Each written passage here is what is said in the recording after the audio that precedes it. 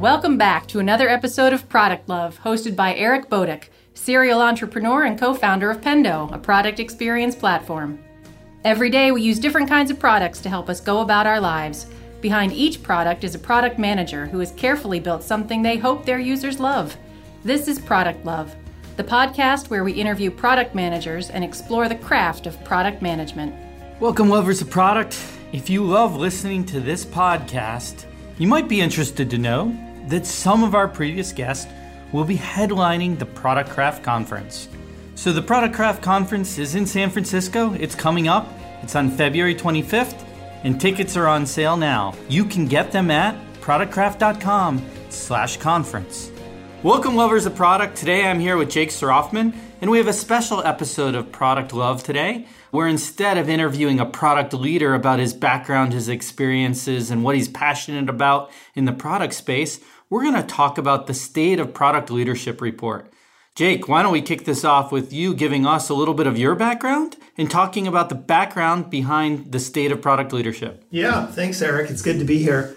Well, first of all, I guess my day job is I'm CMO of Pendo, and I've been with Pendo for about 2.5 years. And before that, I was a Gartner analyst for about 5 years, covering CMO and digital marketing topics and acting as chief of research for that group at Gartner. And before that, ran marketing for venture-backed software companies for 15, 16 years. So that's sort of my background. And I think it's useful to point that out because what we're talking about today is kind of a collision of disciplines. It's both looking at product leadership and also the discipline of market research, which is something that obviously I put to practice in my time at Gartner.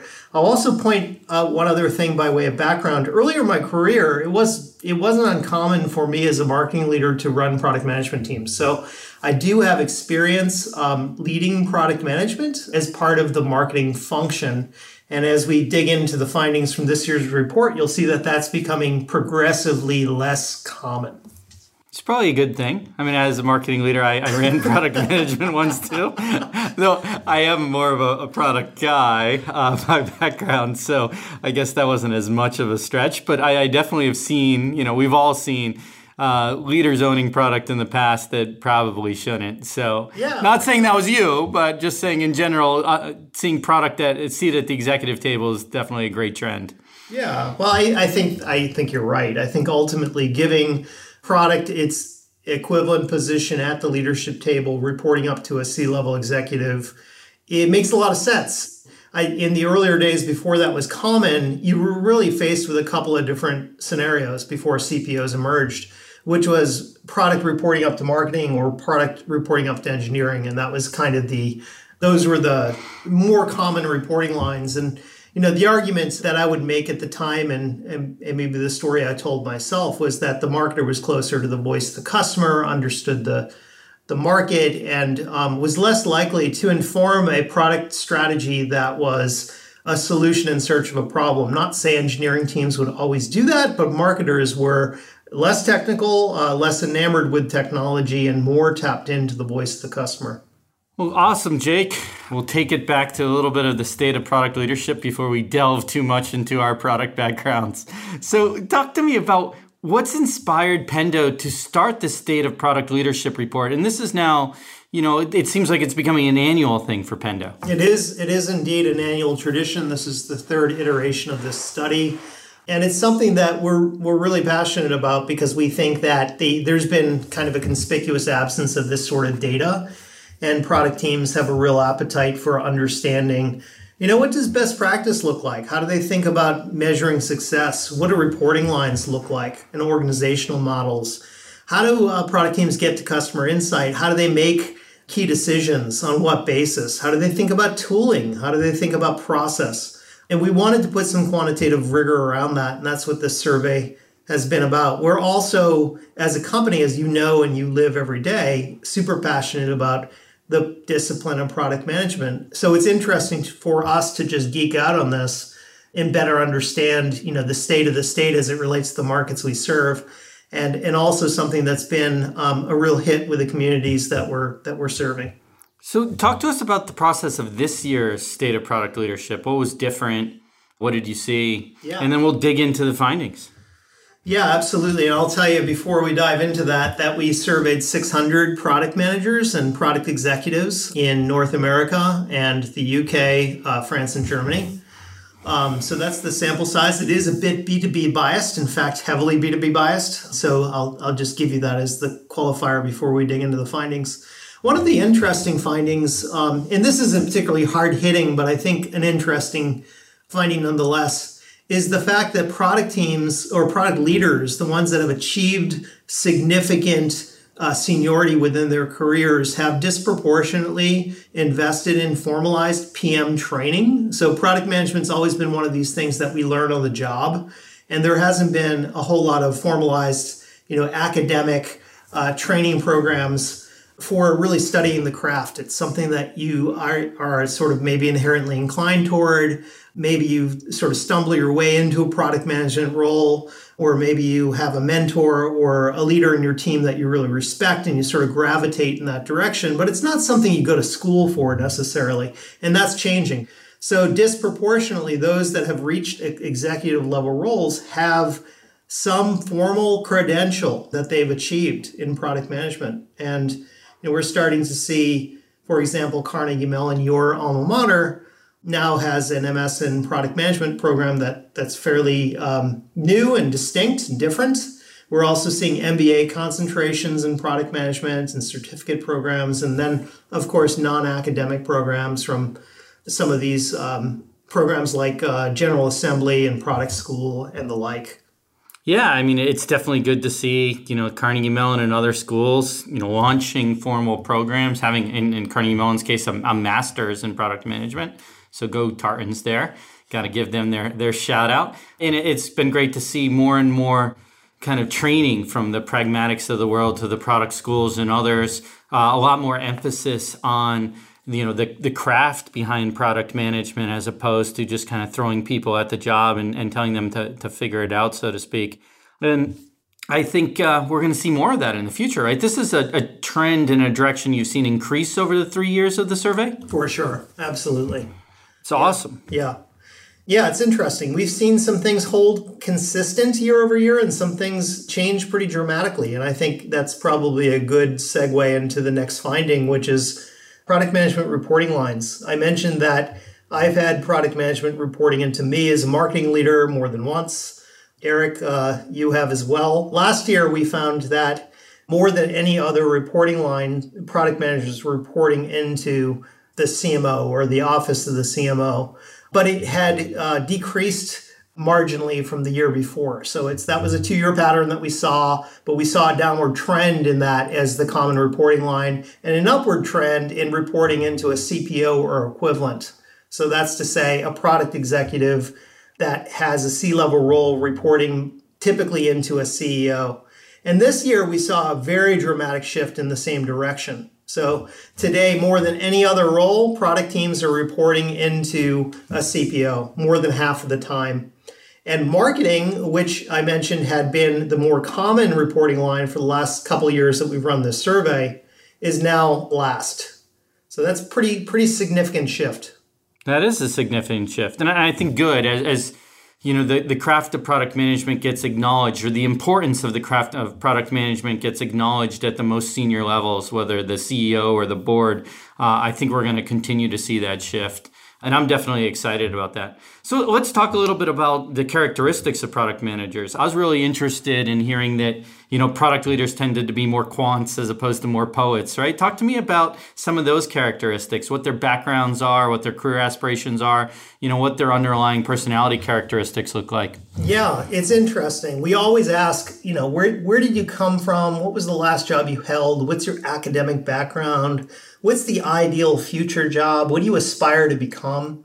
And this year we saw a very decided trend in the direction of more technical disciplines. So technical backgrounds, technical academic foundations, technical last jobs, and technical futures. So certainly a more technical bunch than we've seen in the past. We've seen much more variation on those questions when we've asked them before.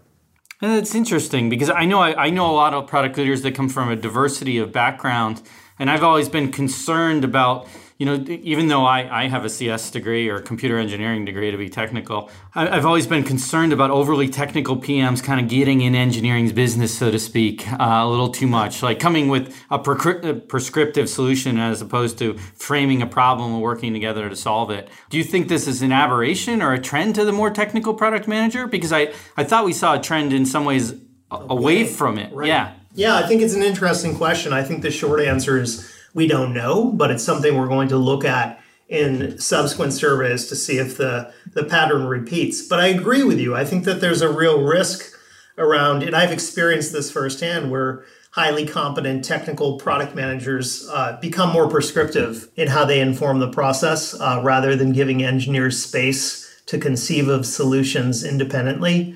It can also blind them to the customer need. So to the degree that you're thinking about solutions, I think that it shuts off the part of the brain that's really tuned into the customer need.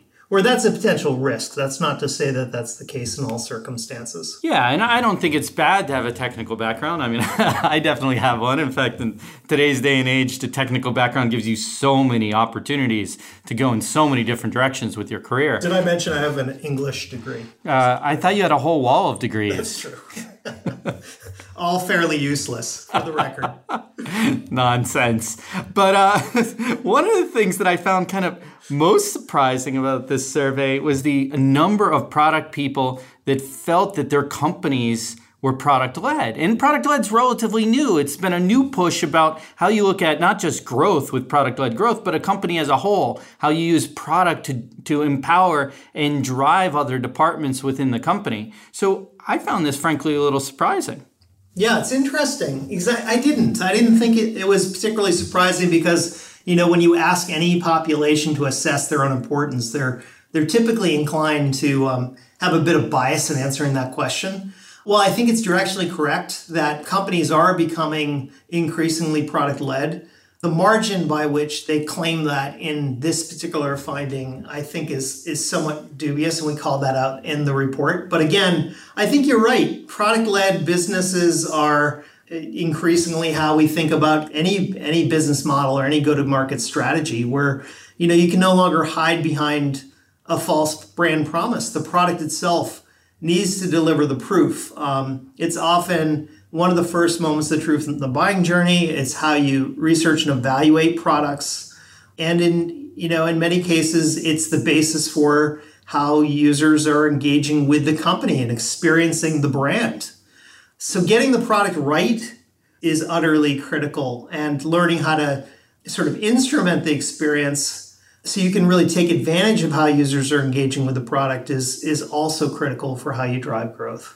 Yeah, and maybe some of this too is like a lot of people think when they think product-led, a lot of cases think product-led growth and they think freemium, and a lot of companies do have freemium or free offerings out there, but there's so much more to product-led. Totally. There's how you empower these different groups, how you empower customer success through product data to be able to identify customers that are likely to churn or might be opportunities for upsell. Yeah. There's a ton of things you can do with product to be truly product-led or more maturely product-led that go beyond just kind of the, hey, let's launch a free tier that might be constrained in some way and we use as leads for upsells. Couldn't agree more. Couldn't say it better myself. I think that it is easy to be sort of confused by the notion of product-led as being somehow equivalent to the idea of freemium to premium buying journey. I think that's part of it. It's maybe the most obvious expression of product-led, but being product-led is just about really understanding your customer and delivering a product experience that anticipates and fulfills their needs and really seeks to delight them to drive retention and growth over time. Yeah, I think if I was to give advice to some of the listeners out there, I would challenge them to think about how they can use their role, their data, their product to empower more of the other parts of the organizations and pick different areas where they can influence the workflows. And those might be around, churn reduction. That might be around trial optimization. That might be around helping salespeople qualify, upsell opportunities based upon product data, actions in the product, and other characteristics you can capture through, your customers or your prospects' use of the product. And I could probably go on and on about some different things people could do there. But there's a lot of opportunity, to be more product-led in companies beyond just thinking about, freemium offerings, right? 100%. That's just kind of like the toe in the pool, so to speak. Totally. So talk to me about some of the challenges you see. I know the SOPL report, the State of Product Leadership report, often asks product managers and product leaders where they're challenged, right? Where did you hear about the challenges they're facing today? What were their big ones? Yeah, so we asked two questions in that respect. The first question is, what are you, sort of the RACI model of what are you responsible for? What are you accountable for? What are you consulted on? What are you informed about? Where are you not involved? Across a variety of different typical product management or go-to-market functions. And then we ask a follow-on question, which is, for each of these functions, how would you rate your performance and maturity along these lines? And then what's interesting is when we start looking at the things that product management plays a significant role in, where performance is low, then we start to hone in, or we look at things that you'd expect product management to play a significant role in, and performance is low. Those are sort of these knowledge gaps or these insights that we can derive some meaning from and really understanding what's going on here. And the ones that really popped for me are the product roadmap. This is an area where product teams always struggle, is prioritization of product investments, because it feels like, you're just always making impossible trade-offs. If you have 100 things you could possibly do, maybe you can resource 6 of them. I don't think that's an unrealistic way to think about the degree of, sort of what makes the cut within a product organization. And sometimes the ability to really assess the importance of one thing versus another becomes really difficult. So how do you know that something is going to be, feels like just a lot of speculation and sort of gut feel judgment around what's going to make the cut and what isn't? So 2 things came out of the survey that were interesting. The first is that product management feels accountable or consulted in the road mapping process, but not responsible for it. I would have expected to see a lot more direct responsibility within product teams. Of course, we can only interpret that what that means, but you can imagine that, within a lot of companies, politics and power dynamics drive roadmap prioritization. So you think, to look into stuff that we don't have the data behind, or you don't have the data behind. Only make inferences. Yeah, to make those inferences, you see them maybe saying they're like, oh, half of my roadmap's already committed because of sales commitments or what have you. Right. Yeah. So the sales team is making commitments on my behalf, or it's the highest paid person's opinion, or the squeakiest wheel, or the loudest voice. These things can often influence roadmap decisions. And by the way, product teams don't feel great about their ability to make these decisions. So they feel unempowered to a large degree, and really being the final arbiter of authority and making prioritization decisions, and then somewhat ineffectual in doing so.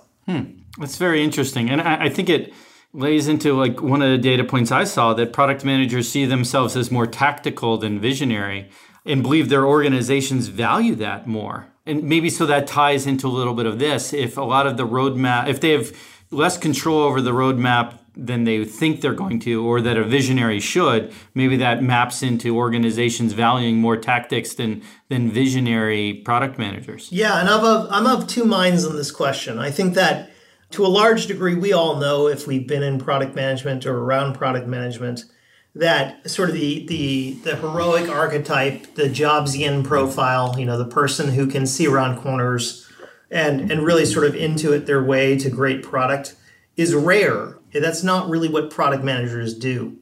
What they do is a whole lot of rigorous work. They do a lot of research. They do a lot of customer interviews. They do a lot of internal interviews. They do a lot of interaction with the engineering team and the sales teams. So there's just a whole lot of moving parts in product management. It can be kind of an unglamorous job, in a sense, a grind. I think that there's a risk to that. I think there's a reality to it and a risk. The reality is that this is just what it takes to build great products and to make product management effective within any organization. The risk is it can blind you to the opportunities for innovation. And you can get into a cycle of just being reactive and responsive to many different signals that are being pushed your way, as opposed to creating the space to step back and think creatively. It's not to say that it should devolve into an inspiration-driven function, but I think that great thinking comes at the intersection of both hard data and inspiration and just sort of human instinct. Yeah, absolutely. I mean, more of a, data informed, pulling on the overlap of like instinct and data, data informed, not necessarily data driven, if you want to go to that wording semantic that a lot of people talk about. Yeah. I'm like, data driven, it means you use data. I'm not telling you, you drive yourself over a cliff because Google Maps says keep going straight. We all should take data for what it's worth, but it should guide us. But it shouldn't guide us to our own destruction. 100%. But, words do matter. And it's funny how people do react to data-driven that way. Like it's the threat of the robots are going to displace product management. That's never going to happen. It makes me chuckle sometimes because I'm all like, general direction, that's right. But yes, if you're thinking about it very specifically to that word, informed is probably a better word, or guided is probably a better word 100%. Than driven, you know. Definitely driven from the standpoint of there's nothing else out there like a horse with blinders on. Exactly. So one of the other challenges I noticed looking at this was that product leaders are challenged with customer onboarding. Tell me about that. Yeah, it's interesting. I think that's sometimes a shared responsibility between product management and customer success. But this is, one of the things that we found in this survey, not to jump ahead, but how product teams are measuring success is increasingly about adoption and usage of the product. And how do you ensure that you're able to achieve those outcomes? Well, you help your users discover value. And so this challenge of ensuring, sort of the first use experience and guiding users to find the things that are going to meet their needs and satisfy their expectations and help create habits inside the product, that doesn't happen by accident. And increasingly, it needs to happen inside the product. So product teams have recognized this as an area where they don't feel as effective as they want to be, and also an area where they don't feel as responsible as they might expect. Similar to road mapping, it's kind of that dilemma of recognizing it as important, but feeling like your hands are tied in a sense. Yeah, that's interesting because it leads into something else I noticed, which is that product leaders feel that they're dependent on that close alignment with the customer success function, but they worry that the relationship there is weak. So, when you look at customer onboarding, which increasingly is moving into the product, and you look at the customer success function, which is built to make sure customers are successful, I guess by definition, it's interesting to see that there's a weakness in that interaction that this survey brought to light. Yeah, in a sense, the relationship between product management and CS is increasingly like the relationship has always been between marketing and sales. It's a really, really essential relationship to get right, in part because of the product-led, sea change that we've been talking about, where the product itself has to do the selling. So the product team needs to get that right. And then the customer success team is responsible for driving retention and growth and managing the relationship with the customer. So getting that dynamic really, really tight and right is important, and many companies are still struggling with it. We've seen that as a trend over the last 3 years of the survey. It's interesting because we've always heard, stories working in product or been there on the front lines where like salespeople would say, oh, I lost this deal because you didn't have X feature, blaming a sale loss on a product person or product direction or product prioritization, however you want to look at it. But you can see that a little bit now. We're like, oh, the customer onboarding in the product wasn't good enough. Therefore, on the CS side, we struggled to retain this customer. 100%. And that is, there's probably more truth to that than the salespeople losing a deal over a particular feature, because user onboarding, that customer onboarding process is, right, the biggest driver of retention. Yeah, and I think, and this is the same as the case within sales and marketing organizations. If you don't have a shared set of goals and a shared set of metrics and a shared vocabulary, then you're talking past each other. And it's easy to point fingers and to blame the other organization. So standardizing around KPIs and setting goals together and having one shared view of the truth from a data perspective and clear roles and responsibilities and an understanding of the handoffs is really, really critical between product management and CS in the same way it is between marketing and sales. Now, I would argue that, product needs to have tight relationships really, and especially in a product-led company with all of the other departments, right? Sales comes across with product-led growth, with things like freemium offerings, with using product data to identify and upsell customers or identify customers and hand them over to sales, maybe to upsell, based upon their usage characteristics. So we've seen that tight relationship in particular with freemium offerings. We've seen the tight relationship with marketing between product management and product marketing. We've seen it with engineering, where product, participating and leading things like backlog grooming and working with agile teams and being part of that engineering team. And maybe we just need to strengthen that relationship with CS, because onboarding becomes a huge factor in retention. I would argue one way to do this is to think as a product manager about how important retention is to you. Like, you should be thinking of that as I would say not even maybe, you should be thinking of that as one of your primary metrics to measure your success as a product leader, retention, right? 100%. Because building a product isn't just about building it and getting it out there and shipping it. It's about, making sure people can sell it on the sales side, but most importantly, making sure that there's enough value people are getting out of the product that they actually renew and stay customer. Yeah, 100%. Couldn't agree more. One of the things that we found, and we asked a few questions about this in the survey, is that aspects of how we sell, how we market, how we support, educate, train, serve our customers are now showing up inside the product. And in support of that, there's sort of this new function that's emerging within more than half of companies as a dedicated function. That's often described as product operations or product ops. And product ops plays sort of an orchestrator role in sort of coordinating the interactions between the various departments that are dependent on product data and sharing product insights so they can make better decisions within their own functions. But as importantly, acting as sort of the traffic cop to ensure that as they engage with users inside the product, they do it in a way that really adds up to a delightful customer experience and makes some sense in a coherent way. Because they can see across all these different functions. And then they also, to your point around product needs to align with and collaborate with lots of different functions, they become the point of alignment with all the different groups within the organization. I think one of the benefits of product ops is to help mitigate what I said before, which is product management becoming sort of undone or weakened by lots of busy work. Product teams need to create the space to make better product decisions and to be thoughtful about their strategies. And the only way to do that is to offload some of the operational burden that's so evident within modern product management roles. Yeah, no, I absolutely see a necessity to a product ops function, especially as companies mature, because without that, the product team can get distracted by a lot of the communications. And if they're not staffed with a product ops team in the right way, you'll start to see things like customer interactions go down because there's a lot of internal work being done by the product team, which really just comes down to having enough product team members in general, which traditionally I've seen a lot of companies understaffed with product. But I see that changing too. For sure. So, one of the findings I think that's interesting too is how product leaders see themselves, right? They see themselves as data driven, going back to that data component, or maybe, data inspired, data guided, data informed, however you want to pick the last word.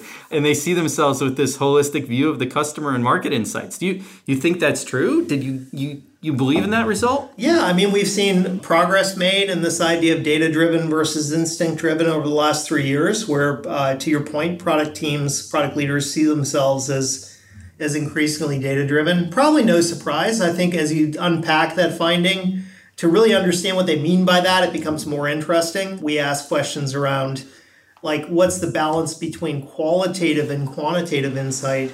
And, frankly, I think the real insight lives at the intersection of both. It's not just what your customers say, but what they do. And really, that reveals the real truths. And it was good to see that it's a very, very clear balance between qual and quant. Product teams are thinking about it very holistically. Then when we ask them questions like, how are you making decisions? Are you responding to what customers want, or are you delivering what you believe they need? Very decidedly focused on customer response. That's a double-edged sword, of course. It's good to know that they have empathy and that they're tuned into the customer need. But at the same time, there's the often misattributed Henry Ford quote that if customers asked me what I needed, they would have said faster horses. You can't count on your customers being visionaries. And sometimes just being beholden to what your customers are asking for can lead to sort of continuous innovation, much more like incremental evolution of your product versus the more significant giant leaps that come from the strikes of innovation or inspiration that are sometimes independent from that customer signal. So let's go back to something that I'd be remiss if I didn't go back to, which is metrics, right? We talked a little bit about, metrics trending towards adoption and product usage. What metrics did you find in the state of product leadership are important to product managers? What metrics are they actively tracking? Yeah, so the last several years that we've asked this question, we've reacted with something like mild horror to learn that product teams, more than any other metric, were measuring their success on the basis of features shipped. And if you know anything about, metrics dysfunction, you immediately see how that could go way wrong. If you're just shipping lots of features that users aren't getting value from. Have you really achieved your goal? No, probably not. We've corroborated that with some other research that we've done looking at feature adoption in general and found that something like 80% of features are literally never used or rarely used by end users. So if features aren't being adopted, they obviously aren't delivering value to end users, and the investment associated with that is more or less wasted. So it was good to see this year that the way that product teams are measuring success is largely converging around factors of adoption and usage. So it's product usage, DAO, WOW, MAU, daily active usage, weekly active usage, monthly active usage, or various measures of product adoption or feature adoption, were really the highest ranking KPIs for thinking about product management's impact within the organization. And I think that's a good trend. I mean, we've all heard, or most of us have probably heard, the horrors of feature factories, right? Product orgs just designed to ship features as quickly as possible. I would love to see, though, retention added to that list, right? I think if I'm interviewing to hire a product leader today, I want him to talk to me about, when I ask about metrics, I want him to talk to me about the importance of retention, right? It's not just about building something, it's about maintaining that customer. It's about giving them that value so they're willing to buy again and again. So I'd love to see some of that coming in the future. Though I am really happy that we're looking at things like usage and adoption and all of that data and using that to empower our product decisions. So I'm excited about that. I would challenge the PMs out there, though, as I say over and over again sometimes, I think, to look at retention, right? And look at the value of tracking retention and not just think of that as a revenue challenge. For sure. So, based on these, these findings, talk to me about what recommendations you have. Yeah. So a few things come to mind. The first is, I mentioned the finding around the correlation between the seniority in product management and achieving a formal credential. Give it some thought. There are so many different programs that are available today. It doesn't mean you need to interrupt your career and go back to school unless you want to. There are lots of different ways to sort of retool or sharpen the saw, any way you want to think about it, to really understand the disciplines of modern product management. So big fan of continuous learning, and I think it's, there's progressively more ways to turn the crank on that as a product manager. The other thing I'd consider is taking a close look at reporting lines. I mentioned that the majority of product teams are now reporting into a CPO. So we've talked about two recommendations, kind of retooling or sharpening the saw, right? And then reviewing reporting lines. And I know when I speak, I'm speaking to executives or founders or CEOs, I'm often like, you really should think about having a CPO that reports directly to you. So those are two big recommendations. What else? What else you got, Jake? So get your roadmaps in order. So find ways to make your roadmap prioritization process more inclusive, more data-driven, and consider giving product teams more authority in the final decisions. It can be so subject to the squeakiest wheel, the loudest voice, the most powerful person's opinion, and ultimately that doesn't necessarily lead to the best outcomes. Product people are paid often very well to be the voice of your customer, to really empathize with the customer need. You need to trust that. I think it's really important to empower your product teams to influence these decisions more than they're often allowed.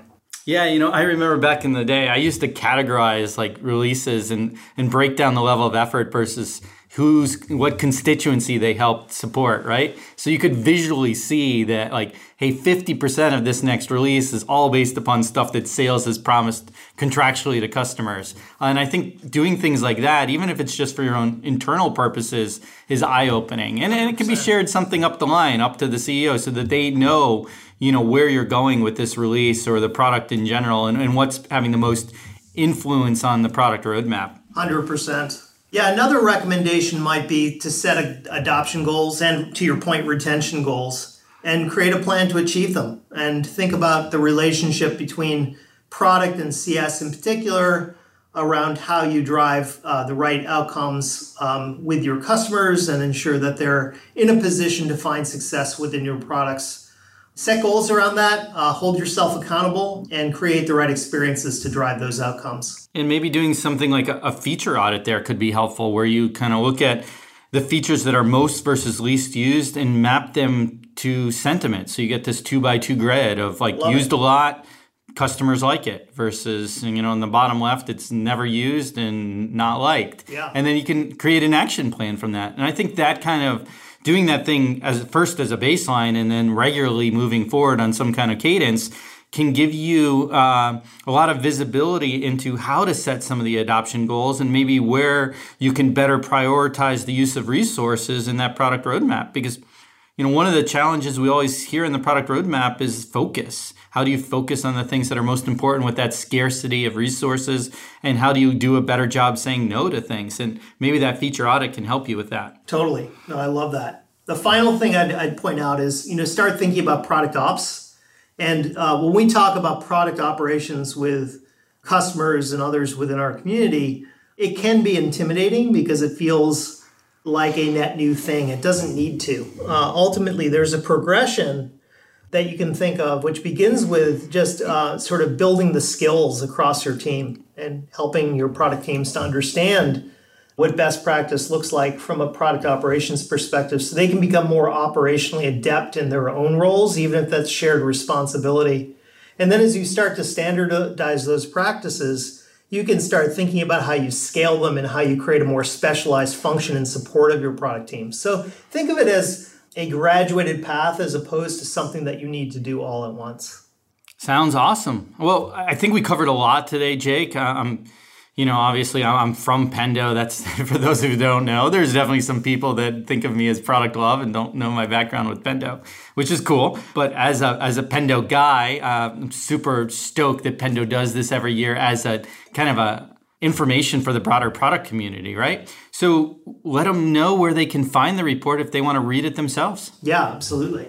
So go to pendo.io and you will see it promoted pretty heavily on our homepage.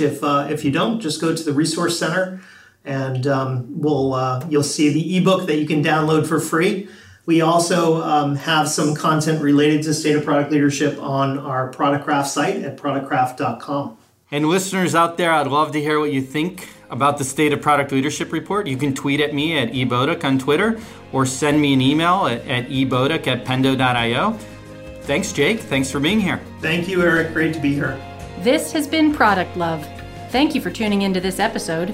Check out the rest of our articles and interviews on productcraft.com, an online magazine by and for product people.